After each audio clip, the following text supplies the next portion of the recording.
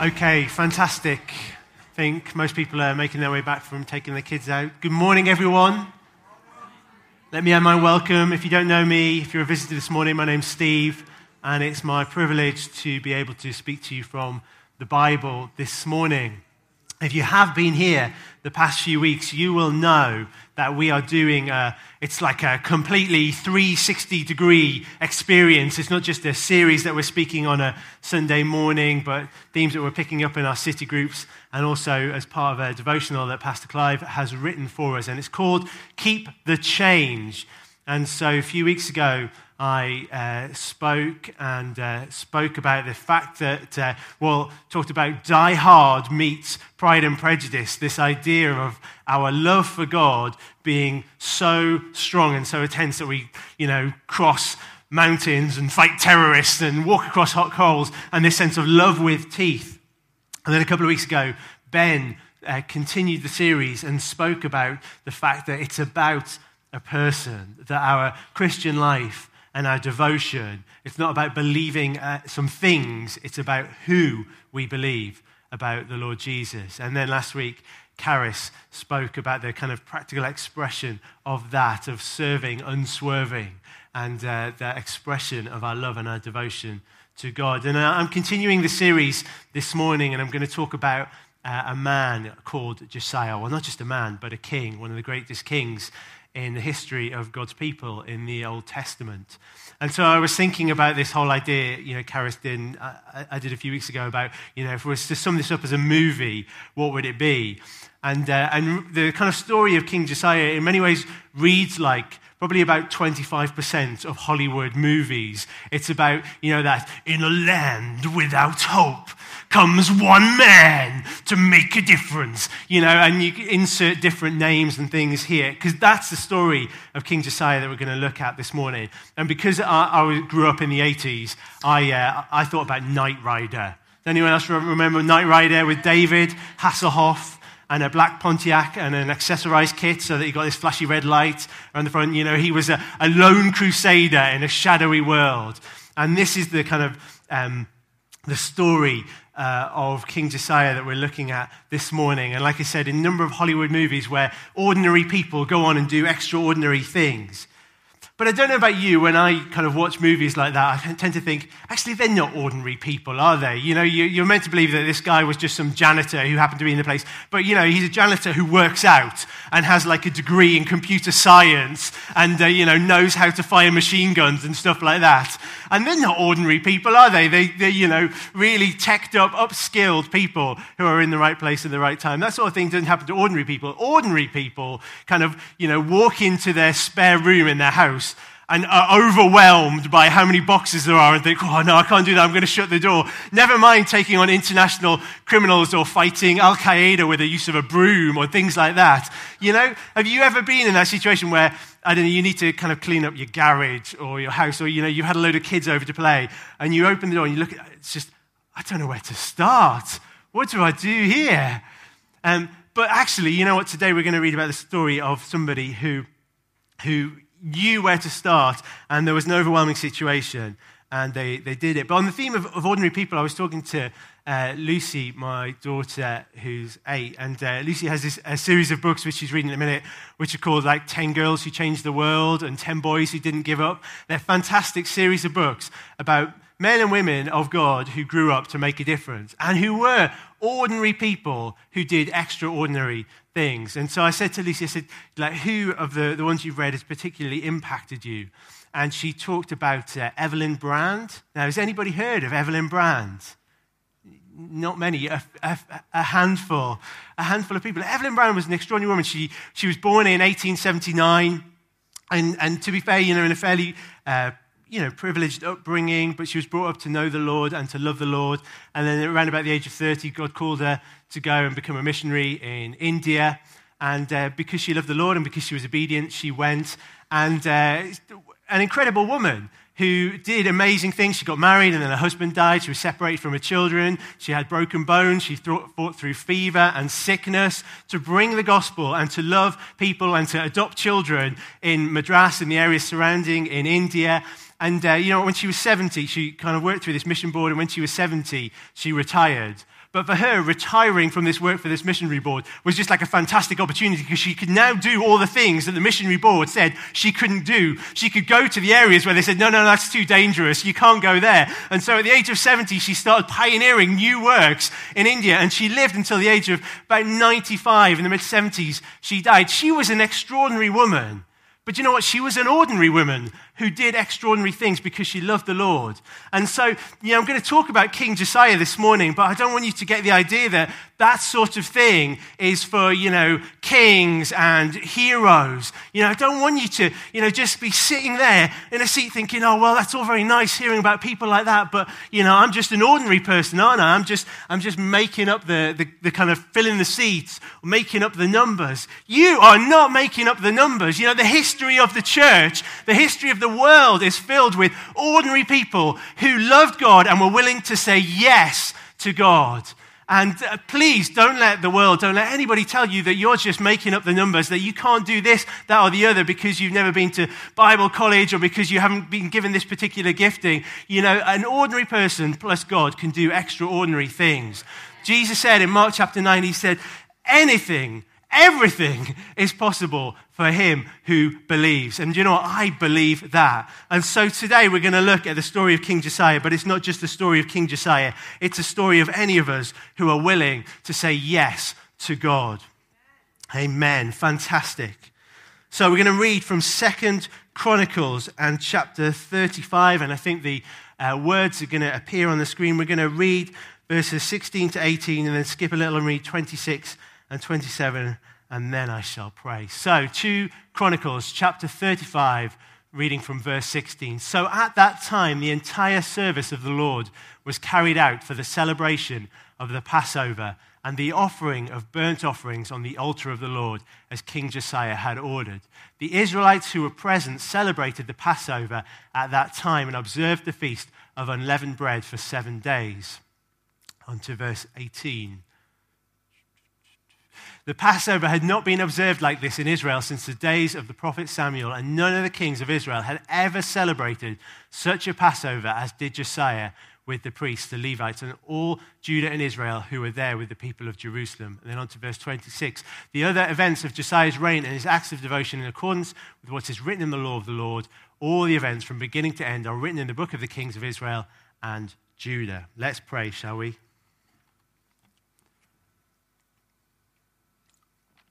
Father, we want to thank you for the sense of your presence with us here this morning.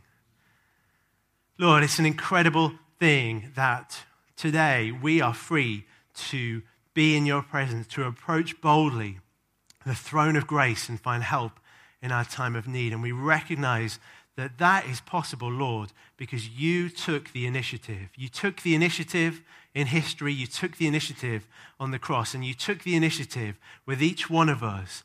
Put your finger on our lives and to bring conviction by the Spirit, to illuminate us so that we could see and recognize and respond to what Jesus accomplished on the cross.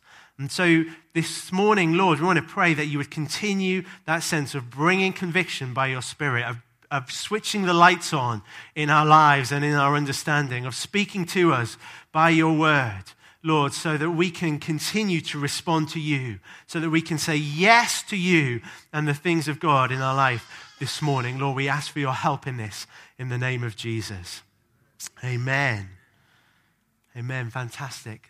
So I'm going to talk about the life of King Josiah, and we can read about King Josiah in the book of 2 Kings and also in the book of 2 Chronicles. And I was thinking about this and thinking maybe it would be helpful to put a little bit of context, because I don't know if you've ever kind of started reading the Bible at the very beginning, reading from Genesis and kind of going on through, and then you kind of get through some of the sort of tough bits where it's like lists of things, and you get into the sort of history of the people of God. It's really fascinating, and you can read from Samuel and Kings. And if you ever read through kind of 1 and 2 Kings, and then you've got to 1 and 2 Chronicles, you might have had this sense of, this sounds a little bit familiar.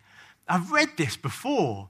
And that's because essentially Kings and Chronicles tell similar stories, but from slightly different perspectives. And I thought maybe it would be helpful just at the start to put this into perspective. So last week, Karis was talking about King Solomon and David's advice or encouragement or command to his son Solomon. After Solomon died, David had the vision to build a temple, and Solomon started the work on the temple. After Solomon died, his son took the throne, a guy called Rehoboam. But proving that there is nothing new under the sun, the people in the north of the kingdom had a bit of their chip on their shoulder. And they felt as though, in the rebuilding of this temple, that they were contributing too much. There was too much of a burden placed on them. And so they broke away from the people of God. The 10 tribes in the north of the kingdom broke away.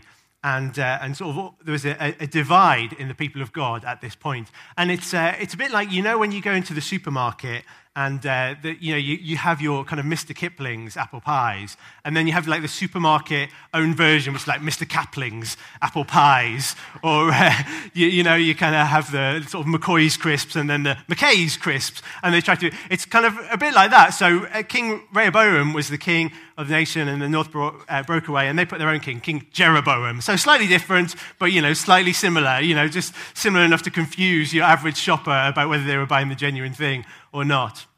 And then Israel had a succession of kings in quite a short space of time, which, as any football fan will tell you, when you have like lots of management changes, it's, your football club is not going places really. It's on shaky foundations.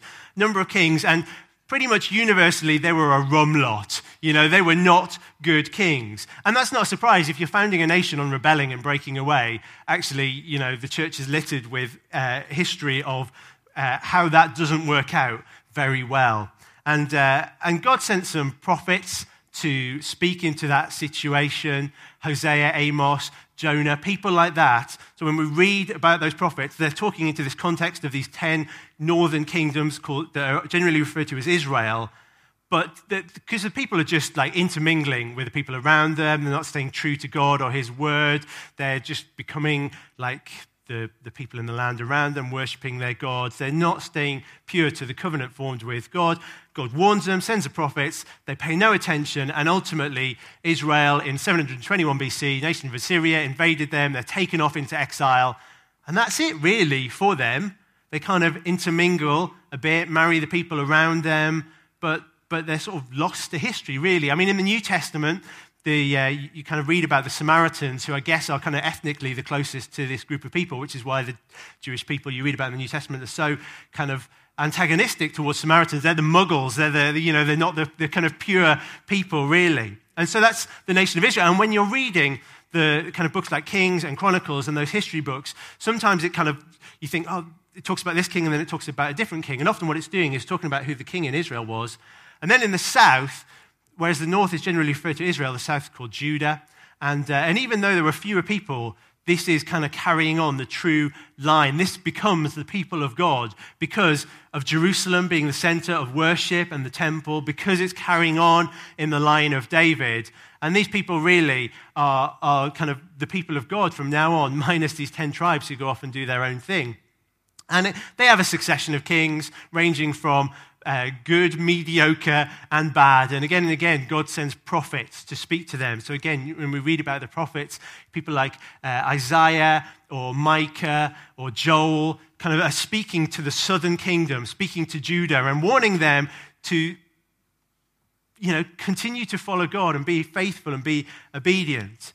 And like I said, there were some bad kings, but there were also some good kings. Hezekiah, he was a great king. He was faithful to God. He tried to clean up the land. And the kind of Kings and Chronicles talk about him like there was never a king before or since other than David, like Hezekiah. But as much as Hezekiah was a great king, his son Manasseh was a terrible king. And as much good as Hezekiah did, Manasseh kind of did worse. And so Manasseh, and then he had a son who reigned for a couple of years. And then we read about King Josiah, who we're going to talk about in a little minute. And again, those prophets we read about in the Old Testament are speaking at this time. Jeremiah talks about the fact that he receives the word of the Lord while Josiah is king. And Zephaniah, he's speaking about a similar time as well. And so Josiah, we'll read about him, tries to change the course of the people of Judah so that they don't go the way of Israel, but ultimately the same thing that happened to Israel, the fact that they were disobedient to God, that they mixed with the people around them, they were taken into exile. The same thing happened to the nation of Judah. This time it wasn't the Assyrians, they had been overtaken by a new empire, the Babylonians, and they carried off the people in kind of successive stages into exile. And so there's the people in exile. Again, the prophets are speaking, trying to make sense of this. People like, Habakkuk saying, why is this happening? When the people are in exile, people like Ezekiel are writing to them. And it's not a good time. Sometimes we think about, there's that song, and it's a psalm, isn't it, by the rivers of Babylon. And if you listen to the song by Boney M, it sounds very jolly, doesn't it? By the rivers of Babylon. And it sounds really good. But what it says, by the rivers of Babylon, we sat and we wept when we remembered Zion. We remembered where we'd come from and what happened, and this is a terrible, terrible thing. But ultimately, God, is committed to his people, and a remnant start to return to Jerusalem, led by people like Ezra and Nehemiah, and again, supported by people, the prophets that God sends to speak into this situation. And ultimately, the people of God are restored. Now, all of that, you might kind of think, oh, well, that's really interesting. But actually, hopefully that helps us make sense when we're reading the Bible of seeing it in context. But it's important when we're talking about Kings and Chronicles, because the book of Kings was written when the people of God were in exile, when the nation of Judah was in exile. And it was written to help them understand, well, what do we do now? How come we've got to this place? How come things have got so bad that we are in this kind of situation? And so the writer of Kings kind of tells a story of God's history with his people, and it particularly emphasizes the idea of covenant. The idea of God's relationship with his people and that firm commitment that God had with them.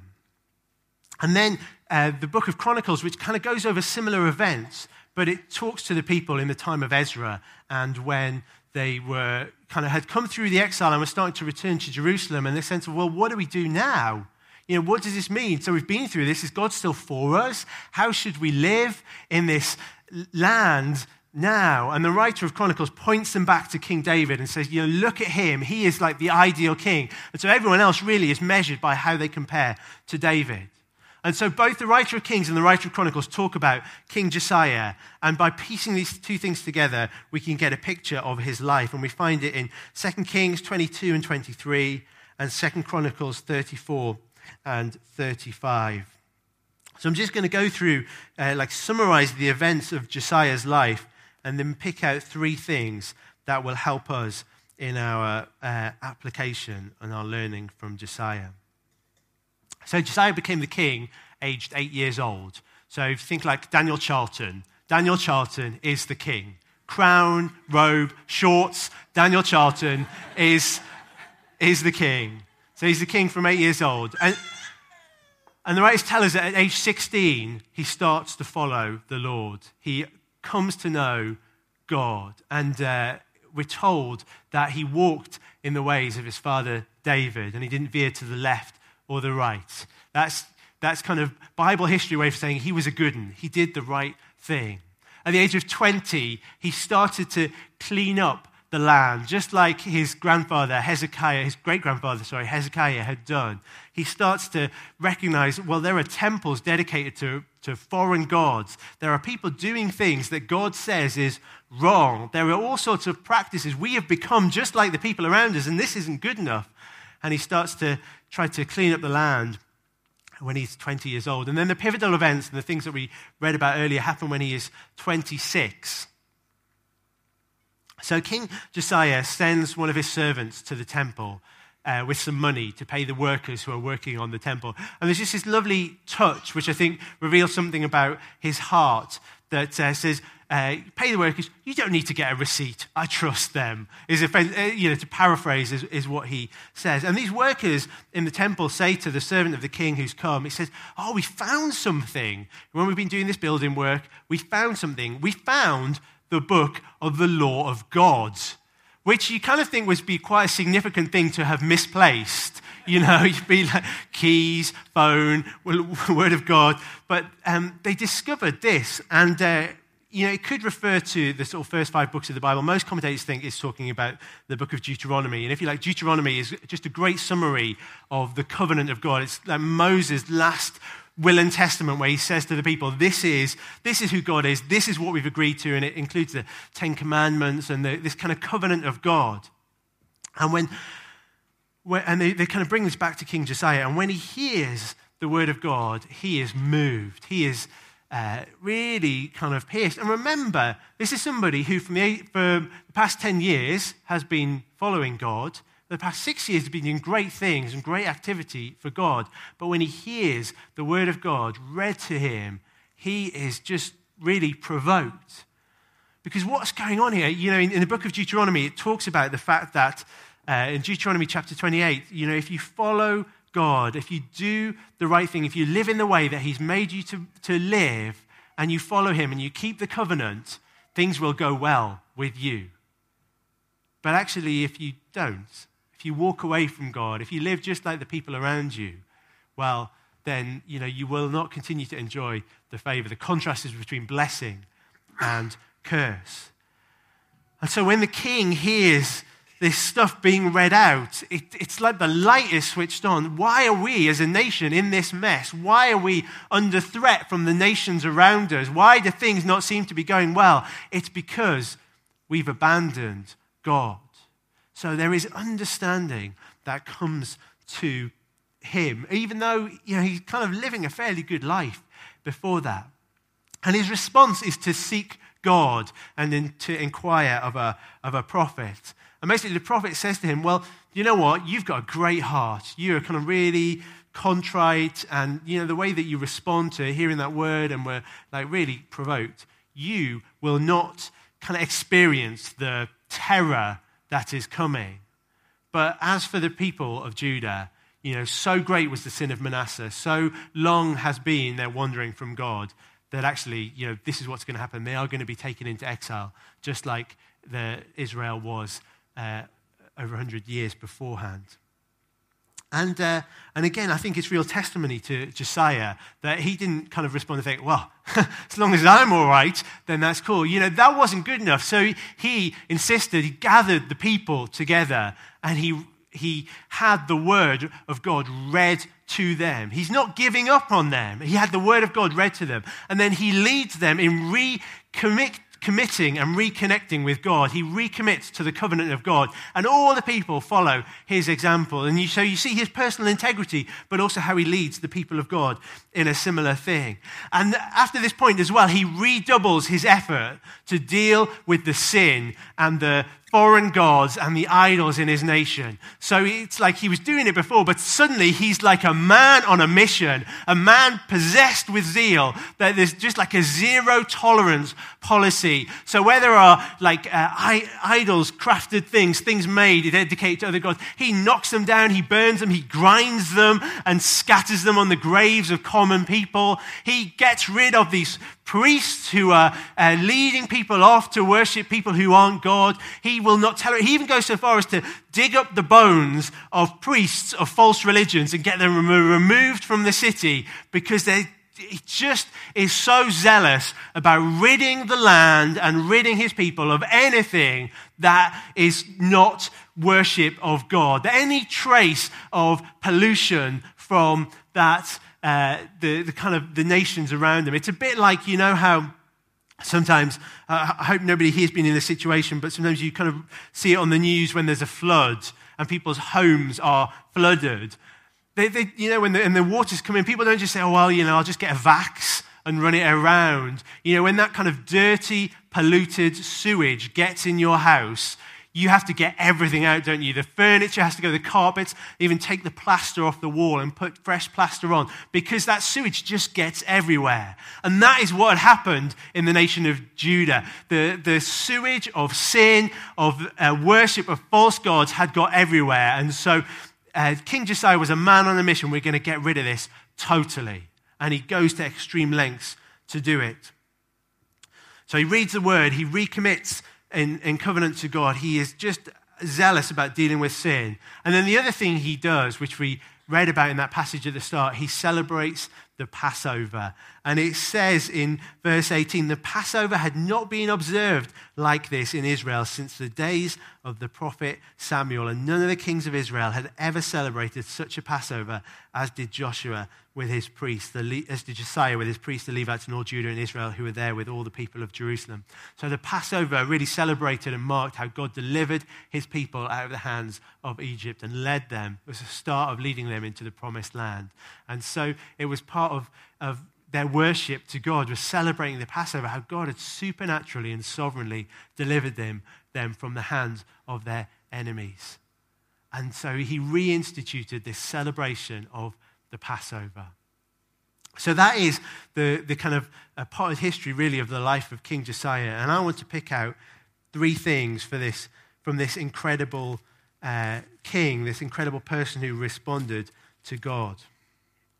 There's a great verse that says of King Josiah, the king stood by the pillar and renewed the covenant in the presence of the Lord to follow the Lord and keep his commands, regulations, and decrees with all his heart and all his soul. And I kind of love that sense. I think that's kind of come out a little bit in our worship this morning of just kind of being all in for God. Again, I think Kara spoke about that last week. But there's 3 things from Josiah's life that I want to touch on, and I think that we can respond to in whatever situation we find ourselves in. The first one is about read the word of God. So, King Josiah, they rediscovered the word of God, but in reading it, King Josiah understood the implications. He saw himself and his people in what was read to him from that word of God, and he responded to it. He didn't just kind of think, oh, this is nice, or put it up there as some kind of like religious artifact. It had real impact and real meaning. And it seems like such a kind of strange idea that they kind of lost it for a time and they rediscovered it. I'm always fascinated when you kind of hear stories of, there was one in the news a couple of weeks ago. I think they've been renovating an old co-op building in Birmingham and discovered within it a fire station. Now, I cannot imagine how you might misplace a fire station. But I don't know whether a wall had been boarded up and they'd taken it down as part of the building. And there was all their uniforms were still there, all the apparatus, even had the names of the people who'd done it.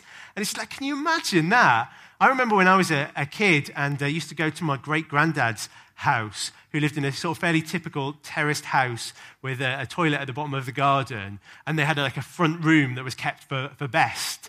And I was always fascinated by this room, this door that I'd never been through, and kind of wasn't allowed in. It's what secrets hide behind there? So, the whole idea of working in a building and there being a fire station that nobody noticed is just fun. But for these people, it was the word of God hidden that was discovered as part of building work. And so, I'm sure that none of you have lost your Bible behind a bit of partition or something like that.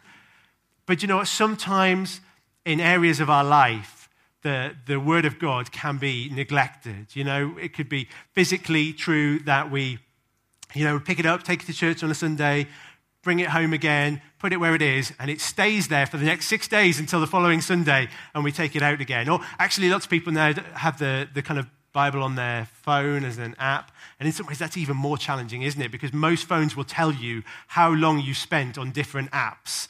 And so you can see the number of hours or minutes that you spend on your Bible app compared to, Facebook or Instagram or the news or sport or whatever it might be.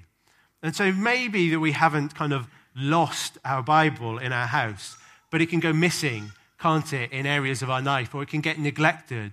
That maybe, we know where it is when we're at church on a Sunday morning, but when we're at work on a Monday morning, it might be different. When we're out with our friends on a Tuesday night, it can be a different situation and a different scenario. So where is the word in my life is kind of one of the provocations that I read from from the life of Josiah. And I think it's one of the really interesting things that obviously the Word of God, gives us instruction, it gives us understanding. But I think one of the incredible things is it contains faith and it contains life, that when we read the Word of God, it just brings the ability to put it into practice. It's one of those really weird things that when God speaks to you through his Word and puts his finger on an issue in your life, when he challenges, I find this, when he challenges an attitude in me or something that I'm doing or have done, it's really weird because on the one hand, nobody likes it when, your faults are highlighted or that you realize that you've been doing the wrong thing. But there's something so good, actually, when God does it through his Word, because it kind of brings this faith that actually God's doing it because he cares about me and he wants me to live differently and to be better and to not have this attitude. And it kind of shows that actually, I still have the ability to hear from God and to respond to him. And it's just such a kind of weird mix of kind of, I got it wrong, with, God's helped me get it right. That's the power of the Word of God. It brings faith and ability to put it into practice and to do the right thing. We need to read the Word. We need to rediscover it. Remember, Josiah, he was kind of a good guy. He knew broadly right and wrong and was kind of doing some good things. But when he rediscovered the Word of God in his life, suddenly, he went about things with new gusto. And it was like the lights had been switched on. And if you want the light switched on in your life today, read the Word of God. Read the Word of God. So that's the first thing, read the Word. The second thing is remove sin. Like I said before, Josiah was kind of doing this in elements, but when he was really provoked by the Word of God, it was like something new happened. He kind of suddenly, he took his jacket off and he rolled up his sleeves and he said, you know what, we're going to have to get serious with this now. We're going to have to get serious with this sin because it is leading us into ruin, into exile. Look at the consequences it is having on our life.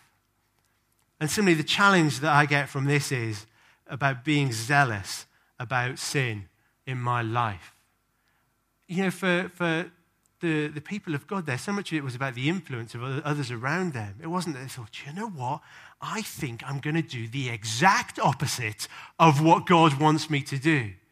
But it was the subtle influence of the nations around them. Why can't we be like them? They do this. Why can't we do that?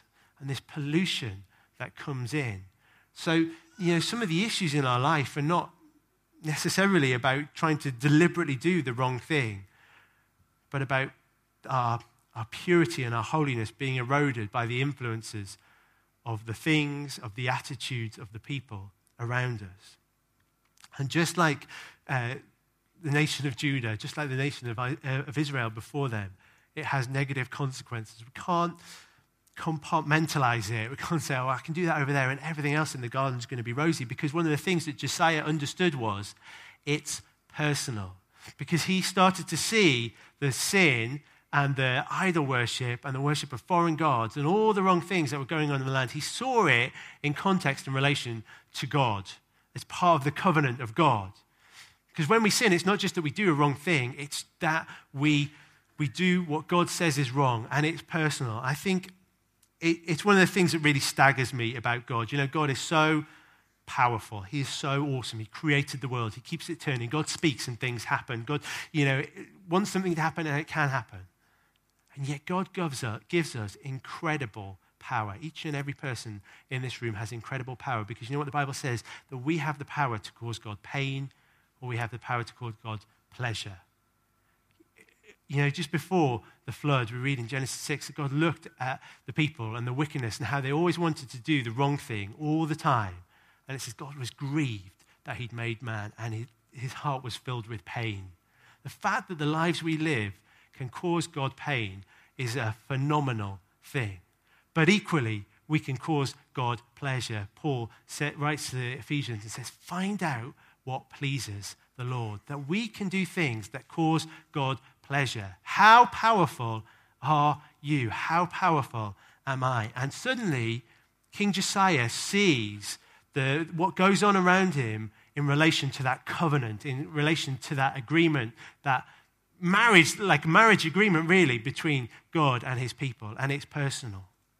And so, we can't just separate off the kind of wrong attitudes, the wrong habits, the wrong behaviors, the wrong words in our life from our relationship with God. It's all part of our relationship with God. And it either brings God pleasure or it brings God pain. And so just like King Josiah, we need to be zealous about dealing with the wrong things in our life. I think it's really interesting that Josiah went to the lengths of digging up the bones of these kind of priests of false religions and removing them. And, I think I was really provoked and struck when I read that about, stuff can be buried deep in our past. It can have become part of our culture, part of our environment. And it can be really difficult to deal with that. But sometimes we need to dig stuff up so we can remove it. So that's the second thing about removing sin. Read the word, remove sin. And then the third thing is about restore. So Josiah restored the celebration of the Passover.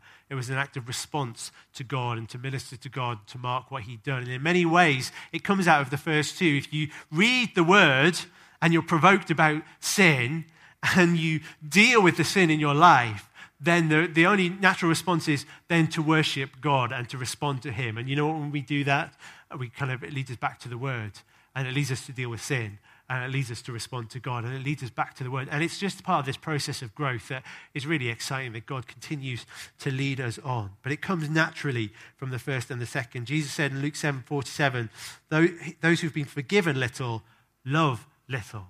But when we appreciate what God has done, that, if we confess our sin, he cleanses us from all unrighteousness. When we appreciate that how God enables us to live clean and to deal with the rubbish, our response is to praise and to worship him.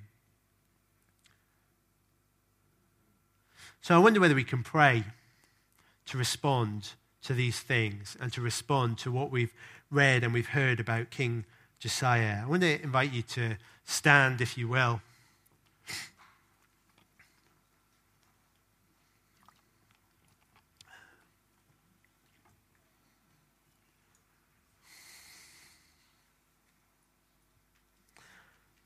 And I want to pray about these three issues. Actually, you know what? Before we get onto those, I want to pray just about that thing we started at and any mentality that I'm just an ordinary person and I can't do anything. Because you know what? We need to call that out and we need to say, that's a lie. That's a big fat whopper. And I think there are people here this morning that are living under that lie, that I'm just, or, I'm just filling the seats. I'm just, making it look a bit fuller on the back row or whatever it might be. Do you know what? That's a lie. The enemy and the world around you and even your old nature within will try to tell you that you are nothing, that you are rubbish, that you cannot achieve anything. And today I want to say to you, that is a lie. That is a lie, because what you're saying when you agree that, you're not just passing judgment on yourself, you're passing judgment on God. You are establishing a theology in your head that says God is too small, that my problems are greater than God's ability, that my sin is greater than the power of the blood of Jesus, that my problems are greater than God's solutions, and that is a lie. So right now, Lord, I want to pray for any mentality that is in us as individuals, that is in us as a people, Lord, that says I'm only, that says that I can't. We want to reject that completely in the name of Jesus. We want to say, Lord God, with one voice, that nothing is impossible for God. We want to say, Lord God, that everything is possible for the man or the woman who believes and puts their trust in you. That me plus you, Lord, is an unstoppable, immovable force that can change nations, that can change cities, that can turn families around, that can overcome the most complex situations, that can stop us being overwhelmed by the most difficult situations and bring change, Lord. And so, Lord, we want to pray that you would take our heads and turn them around if that needs to happen, Lord God, that you would change our thinking. I really believe that for some people, this is a problem that's been really, ingrained. Like, where you've had a wooden window frame and it's been painted over for 20 years And that's going to take some effort to get that open. And I believe there's some people here who've just heard this again and again, whose mothers have spoken this over their lives, that you'll never amount to anything, that you can't do, that you're not good enough, that's not for you, that's for others. And you know what? We need to deal with that this morning. I want to encourage you, if that's your situation, if you recognize that there is a deep, ingrained, kind of run over, painted over, time upon time message into your life that says that, well, I'm going to invite you to, when we kind of finish the general prayer time, to come to the front and somebody will pray with you for that and help you to pray through that. It's really important that we don't go away today with that idea or that mentality. I want to pray about our response to the Word of God and the importance of the Word of God in our life. Whenever I hear about people who've kind of wandered from faith or put the Word of God to one side, the question that kind of comes to my mind is this: how's that working out for you? How's that working out for you? Because inevitably, when I see people walk away from the Lord, when I see people just neglect their relationship with God, it doesn't work out well. The Lord Jesus says that wisdom is proved right by her actions. When we invest in our relationship with God through His Word, when we allow it to speak into our life, it has such power. It makes such a difference. And you know what? I just, kind of went through that stuff this morning just to put what we were reading in context. But again, I feel like maybe there's some people here this morning who you stay in the kind of safe places. Well, I understand the Gospels. I understand Acts.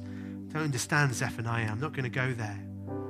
You know what? I can understand that. But the problem is, if the Word of God for your life is found in the book of Malachi, then we're going to need to expose ourselves to the whole of the Word of God, because all Scripture is God-breathed and useful for teaching, rebuking, correcting, and training in righteousness.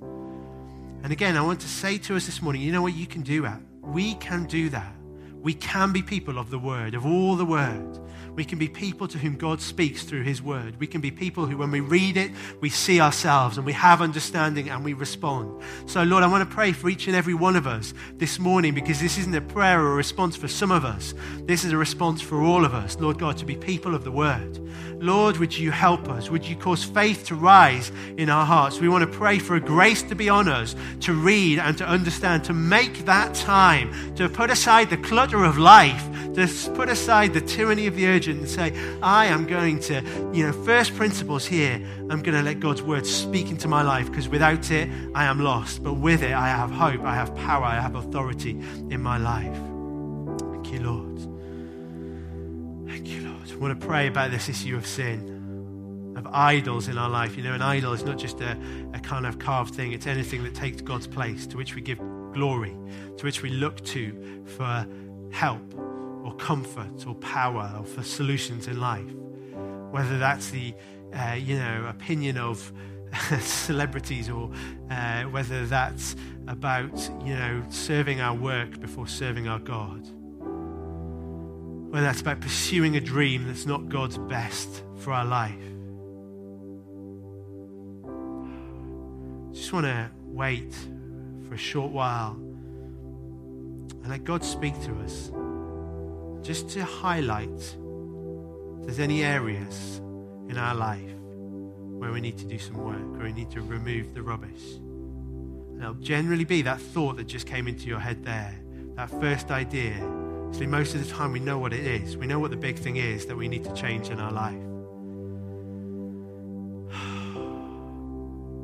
And you've got a choice. We all have a choice right now. Do I want to bring pleasure to God? Do I want to bring pain? Do I want to do what satisfies the enemy, God's enemy, my enemy? Or do I want to do what pleases God, and which ultimately is God's best for my life? And Lord, I want to pray that you would help us all. Can I share a word that I just saw when Steve was speaking there? And I saw, actually I saw it in the meeting at the start, and I saw a torchlight come on like a rocky path. And there were rocks on this rocky path. And all of a sudden, when the torchlight came on, all these little bugs scattered. Have you ever done that? You open a cupboard and there's like wood lice in there, and they all just like run for cover.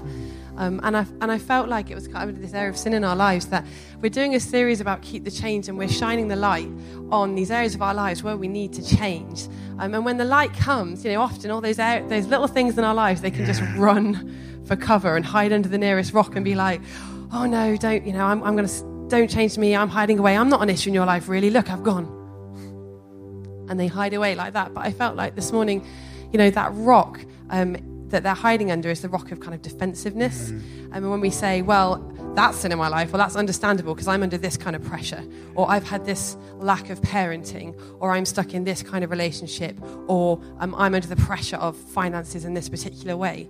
And I felt like this morning God wanted to come and say, you've got to take that. If you really want to keep the change, if you want to keep the change and change your character and your nature and your relationship with God, you can't just expect things to stay like they are. You've got to pick that rock out of your life, and you've got to be honest with God and say, the times that I've said to him, oh, that's understandable that I've got that issue because of these reasons. This is the morning to say, I'm going to stop being defensive before you, God. There isn't actually an excuse for these little behaviors in my life. That's what we see in Josiah. He goes for everything. It doesn't matter if your parents worship this way or taught you that thing. If you're under the promises of God, you've got to stop making those excuses for your life. You've got to stop being critical, and you've got to go for it. So, do you want me to pray, or do you want to Well, I'll just share a couple of other things, actually, and then, that'd be great. So, Andy Barry just shared with me this morning as well, and I think kind of relates to that idea of digging up those bones and getting rid of them. Just this, Paul talks about, don't build on another man's foundation, and recognizing there are foundational things in our life that come from, whether it's our upbringing, our culture, how we've been parented.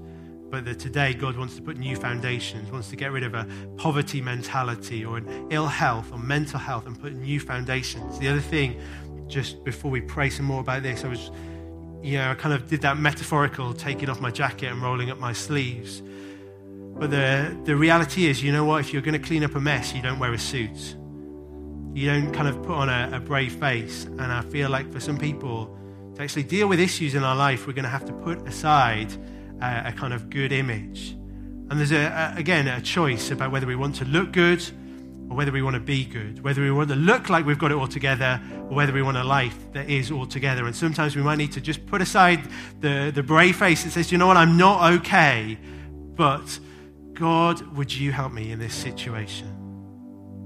So, Lord, would you help us? Lord, would you help us? Lord, would you come by your Holy Spirit, Lord, and enable and empower change today. Lord, a determination and a decision and a faith and a conviction. I'm not going to carry on in these cycles of sin. A kind of resolve that says, I'm not going to do that anymore. I'm not going to think like that anymore. I'm not going to respond emotionally like that anymore. And to make a decision today. Lord, I want to pray that you would cause those issues to fall off our life right now in the name of Jesus. Lord, just like, like there's been a kind of, the magnet has been turned off, as it were, and the thing falls to the ground because there's no force in it. Lord, as you cancel sin, it cancels that argument. It cleanses us from unrighteousness, Lord God, and enables us to walk free from those things. So I pray, Lord God, that you would cause those things to fall off from our lives right now in the name of Jesus. Jesus' name.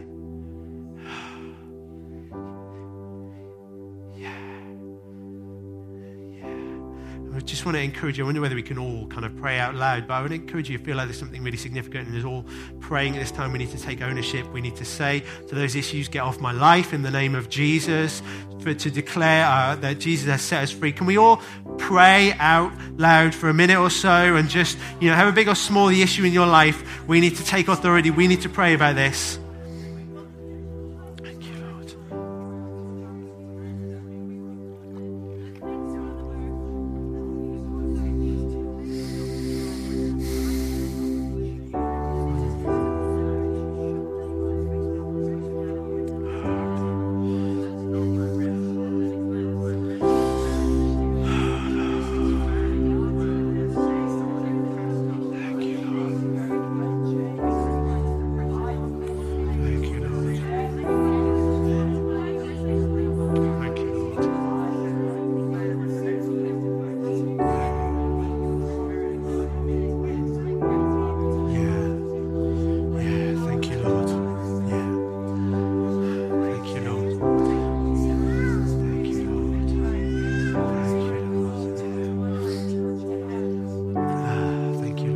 third thing I want to pray about this morning is just that sense of restoring the relationship. For Josiah, it was about the Passover. But it's about responding to Jesus. You know, one of the things that I found in my life and in helping others, that actually if we're removing something from our life, it's really important that we put something in place. If we're resolving not to do something that is wrong, then there's a response that is right. Does that make sense?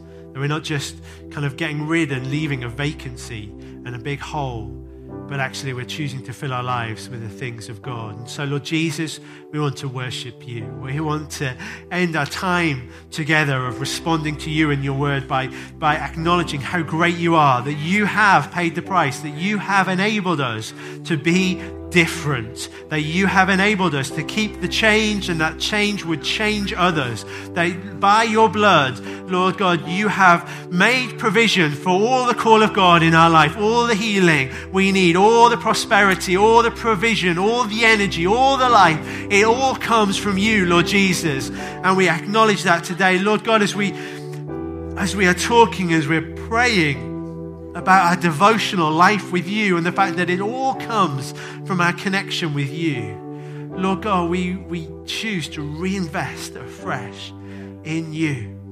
Not to come because of what we can get, Lord God, but to come and minister to you and to say how great you are, how much we love you, how far beyond compare you are. And Lord, to say we want to bring you pleasure.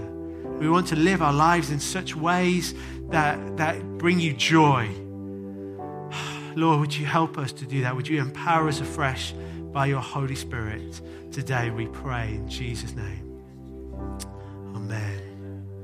Amen.